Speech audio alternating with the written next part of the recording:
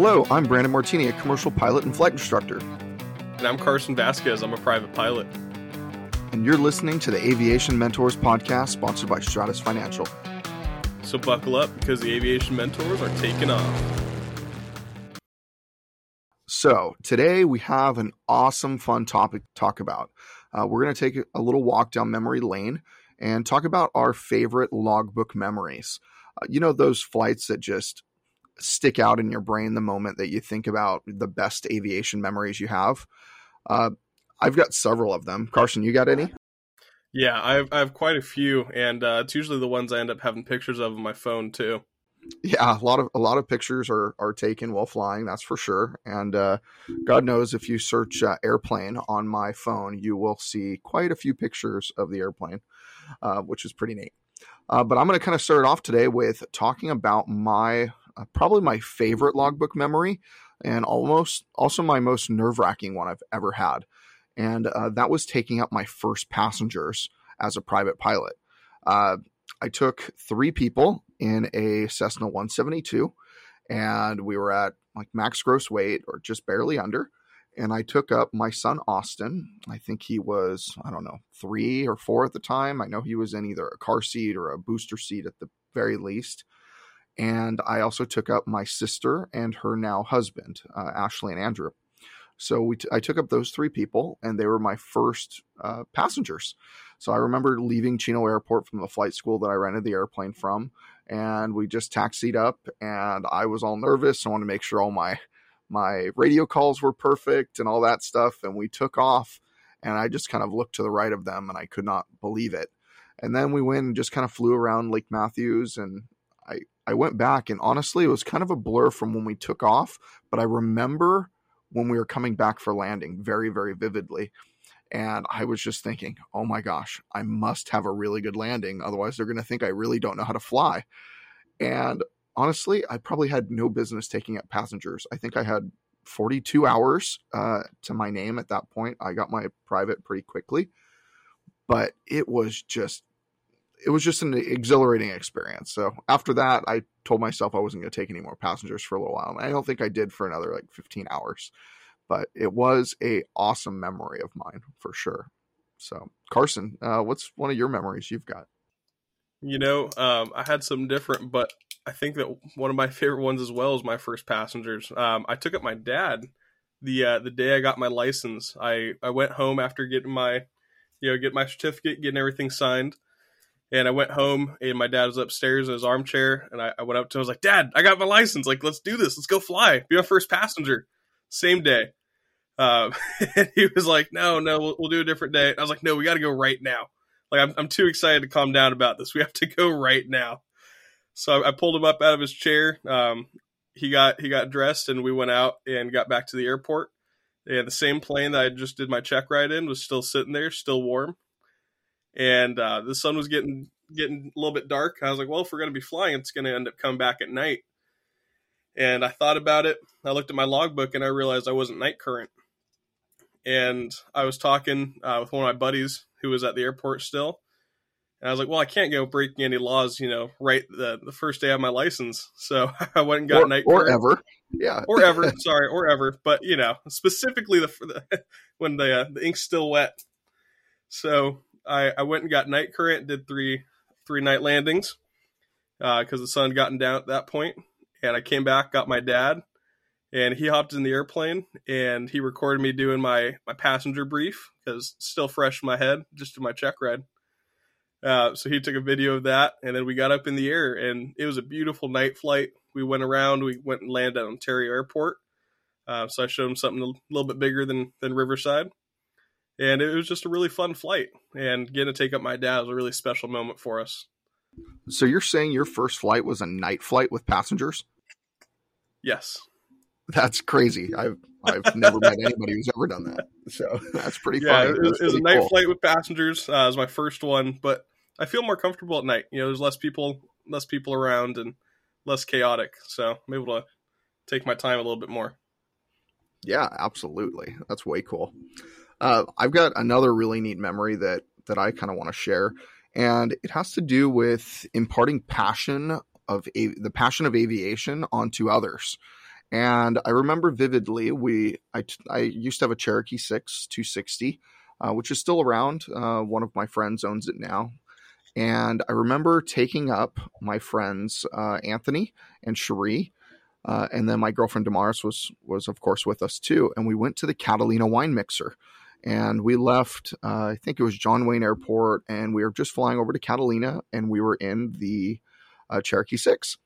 And we were over the water, and we were just kind of having fun. And I was sitting in the passenger seat, and I was letting Anthony fly the airplane for the first time. He was just kind of putting around and having a great time. And I was showing him some turns and just different things on our way to Catalina, which is only like a 15 or 20-minute flight anyways. And then we landed at Catalina, but the whole thing was just awesome because you could see Anthony's face and just the way that he was looking at the airplane and all of this in wonder.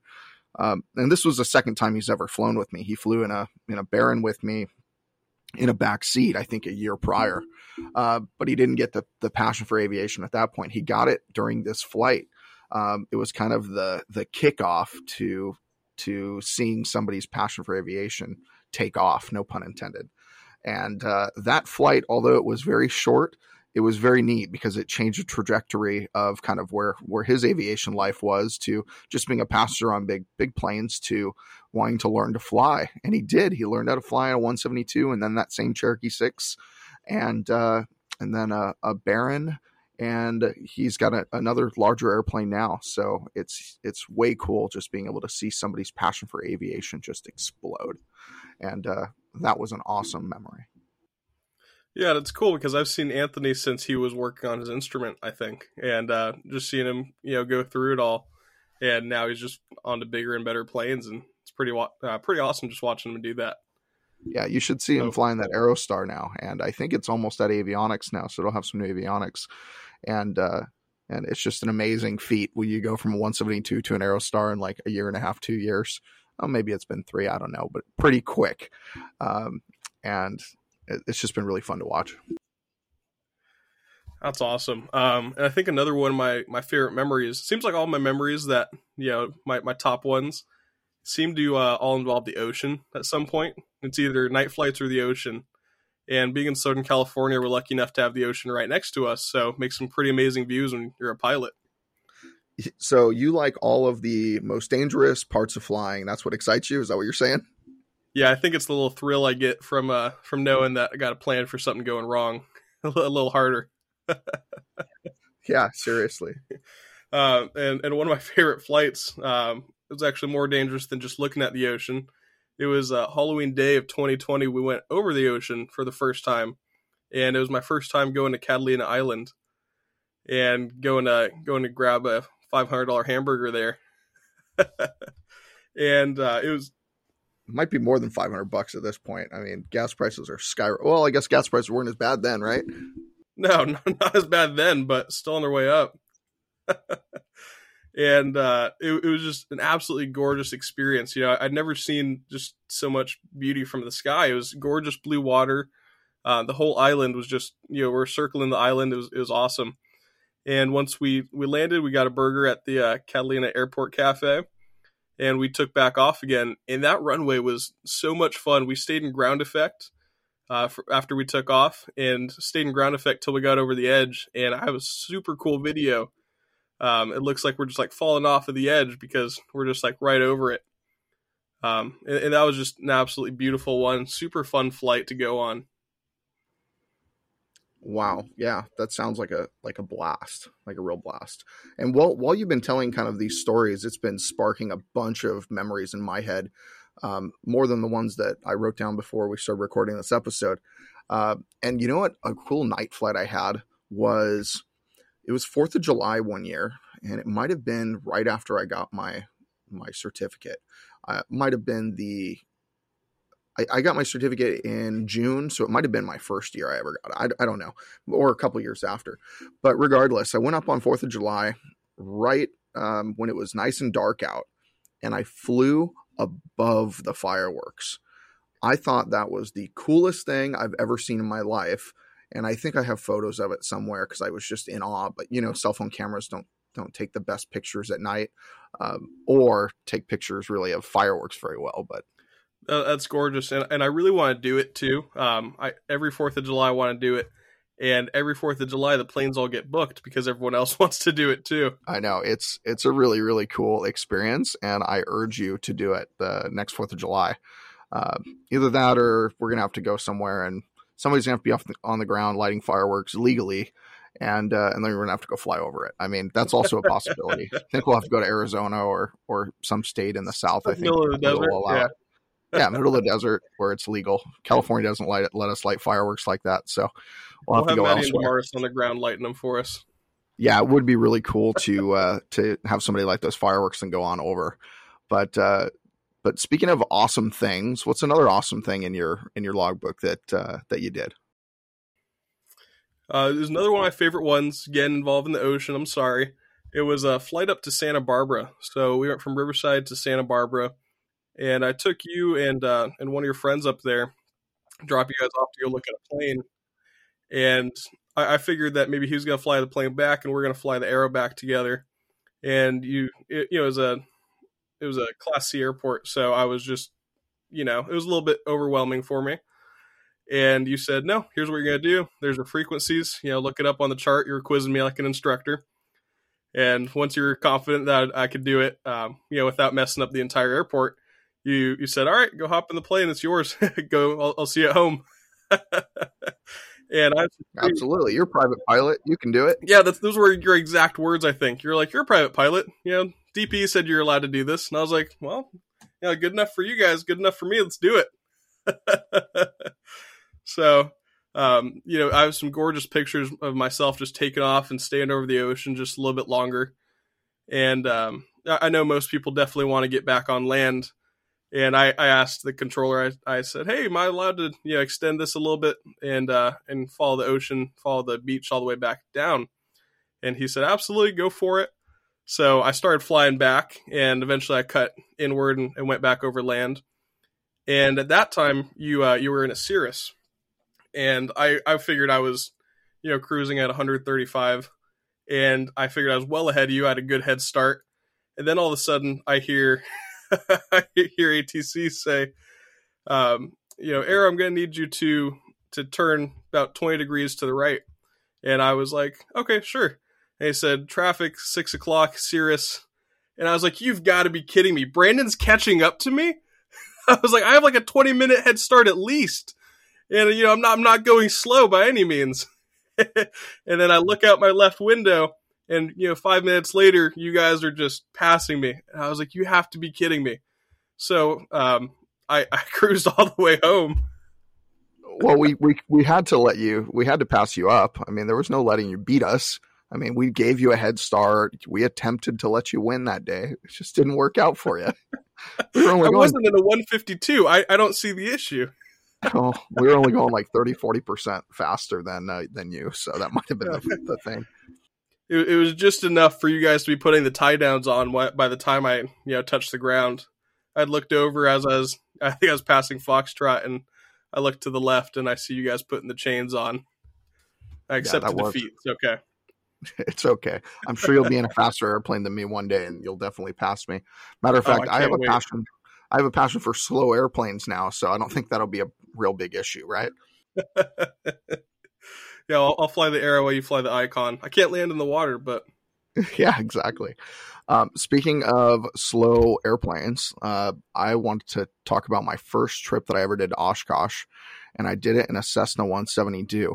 I did it in my airplane. My Cessna 172 is the first airplane I ever bought after I became a private pilot, and I had 2 passengers in the airplane, and one of them was Austin, and the airplane was packed with all of our camping supplies, everything we'd need for camping, and we were like at max gross with half fuel.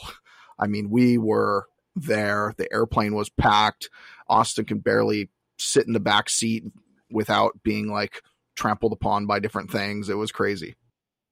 And I'd just like to put out there that when Brandon goes to Oshkosh or goes on these long flights, I've seen the things that he puts in the airplane. Each tag on the items all have the weight of the item. So he is very particular about it. He's got the math down.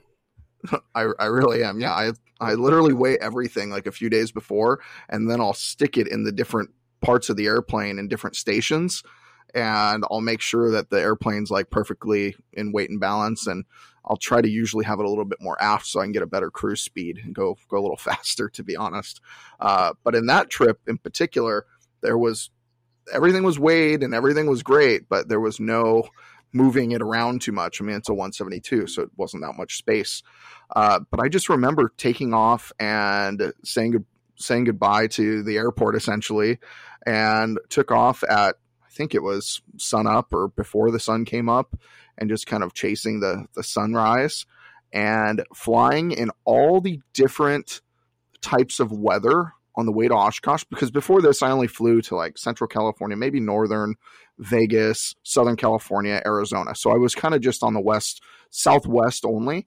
And this, I was literally flying through multiple time zones, multiple states, high altitude, high density altitude at that, trying to take off from Albuquerque in the middle of the day in the summer. I don't recommend that in a Cessna 172. I did it, and you take up a lot of runway. So every time I go to Albuquerque, I go to the international airport. I refuse to ever go back to Double Eagle Airport. The people there were fantastic. They were nice, but I don't need that moment of thinking, oh, am I going to get off this runway? The math said it was right, but it doesn't feel right.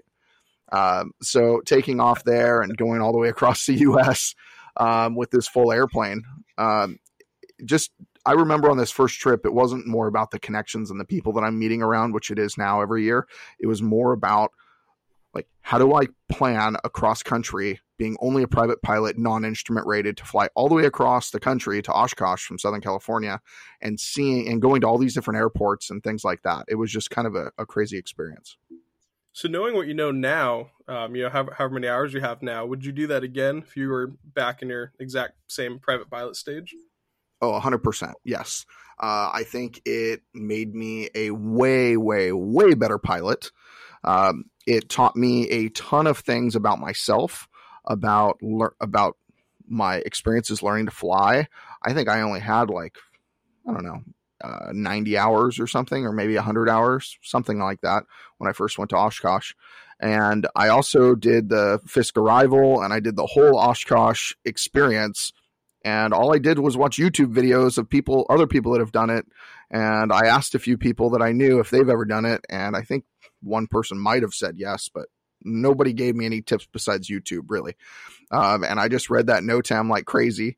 And landing at Oshkosh, landing on the dot. I made sure to land on that dot, by the way. I was so nervous about not doing it. I landed on that dot. And I have a video of that landing somewhere. I got to find it. But it was an exhilarating trip. And then on the way back, I was fighting thunderstorms and all sorts of stuff that just you would never think you have to deal with in Southern California, but you have to deal with when you're going across the entire US and different time zones and different weather patterns and all that stuff. So my big takeaways from that, though, was definitely density, altitude, and weight and balance counts. Even though I was within weight and balance all the time, but being that heavy and that high of density altitude, it's a real thing. And you got to make sure you're reading those numbers. And even if they are right on, and you have another 300, 500 feet of runway at a little airport, go to the other airport with $2 more gas. So you have another 8,000 feet of runway. So those are some kind of tips that I would share for everybody now if they're going to go do a crazy trip like that.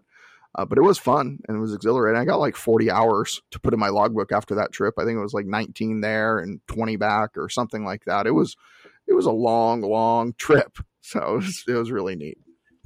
So you don't mind if I take one of your planes and go next year? No, but you're paying for the whole thing. No discounts, Carson. No discounts. Thanks, Brandon. No problem. So let's launch into another one of my favorite ones. It was my version of going to Oshkosh. It was going from Riverside to Scottsdale, Arizona. Not quite the same, but for someone that I think I had exactly 60 hours when I went for this flight. I went with another student pilot and one of our friends, and he was a commercial pilot working on a CFI at the time. And neither of them were night current. I was the only one that was night current because I usually fly at night. It's my favorite. So I was the only one that was night current, and we were flying a Piper Warrior, and I was the only one that was really familiar with low wings because I was putting so much time in the aero. And they'd been flying 172s for the last pretty much year straight. So when I was flying, I let the two of them sit in the front seat, and we took off from Redlands Airport.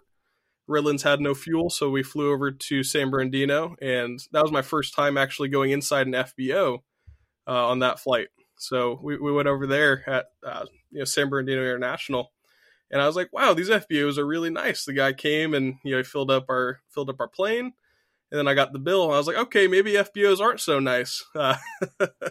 Yeah. But it was fun. And then I let the two of them fly all the way to Scottsdale, and I think we got probably the world's most expensive PF Chang's. We put that in the bill, and then we flew back, and we took off out of Scottsdale, and I was the one flying because neither of them had flown night in, I think, over 6 months when I looked at their logbooks. And we went all the way back, and that was the first time that I'd really experienced turbulence at night over the desert. It wasn't a super fun experience. I couldn't see the mountains, and I just had to trust the charts. And that's why I learned that your mind will kind of play tricks on you at night, especially over the desert when you know there's supposed to be mountains somewhere and you're on a clear path. That's when I learned you really have to just trust your charts, trust your instruments, and don't look outside too much. Don't look at the ground. You'll get spatial disorientation, and that's kind of where I got more confident in my night flying abilities, and that started having me fly at night more often. But it was a gorgeous flight, and I think we'll post a video of some parts and some pictures of our favorite flights a little bit later on. Yeah, absolutely. And I've got one more that I thought we were going to wrap it up now, but I had to tell you guys about this story because it was just kind of the most crazy thing to me. When I first did my seaplane rating, I did it in Lake Havasu, and I did it in a Cessna 172 on amphibs. And I've never flown on amphibs before. I've always flown tricycle gear or tail wheel, and landing on four wheels, two of them in the back and then two that are kind of free castering in the front, feels weird. So landing on the ground was odd. But the first time I went to go land on water, when I was doing my seaplane rating, felt very, very unnatural, because you do 1,000 or couple thousand flights, couple thousand landings that are always on land, and you're taught, hey, if you're going to land on the water, it's an emergency procedure. And it felt like an emergency procedure. Every time we would go try to land on the water, it just felt not natural whatsoever because it doesn't feel right. What we did is I put gear up for landing. I said that like 4 times before we landed, which sounds very weird also. And the first time we landed on that water, I was just amazed. And that was the absolute moment that I fell in love with seaplane flying, because you land on water, now you're a boat, and you're just sitting there and kind of taxiing around and then taking off from the water. Oh my gosh. It is just an exhilarating experience. So the instructor's name was Mo Martin. I know he doesn't have that seaplane operation anymore. I haven't heard from him in a while. He was an older gentleman, so I hope he's still around. And if he is, I'd love to chat with him again. He was an amazing instructor. He used to be an ex-Bush pilot, and he brought me through a bunch of canyons. We flew through canyons and all this really, really cool stuff in Lake Havasu when I did that seaplane rating. But nothing will ever compete with the first time landing on water. That's super awesome. And I think that once I start going for my seaplane, and especially once we fly on the Icon together, which we still haven't gotten to do, I think that we'll talk more about seaplanes, because I love looking at them, especially after looking at the seaplane base at Oshkosh. Absolutely. Yeah. Well, Brandon, it was awesome to hear about all your stories. And as much as we talked about, I still haven't heard them all. So I love hearing more and more, and getting my own over the years that I keep flying. So thank you so much for listening today, and we really hope you enjoyed listening to us reminisce over our favorite flights, and hope that you feel the drive to gain some awesome logbook memories of your own. Yeah, we really hope you gain your own logbook memories, and the more you fly, the more you're going to have. They're going to be amazing ones. I mean, we didn't even kind of hit the tip of the iceberg. I have a feeling we're going to do this again one day, and it's going to be great hangar talk. So, but if you guys would like to reach out to either one of us, you can reach us on Twitter or Instagram. You can reach me at Mr. Martini Guy or Carson at Carson_AV17, and you can share any of your favorite logbook memories with us. As a wrap up for the day, remember, we're here to guide you in your aviation journey, so fly safe and enjoy the ride. Thanks, guys. See ya.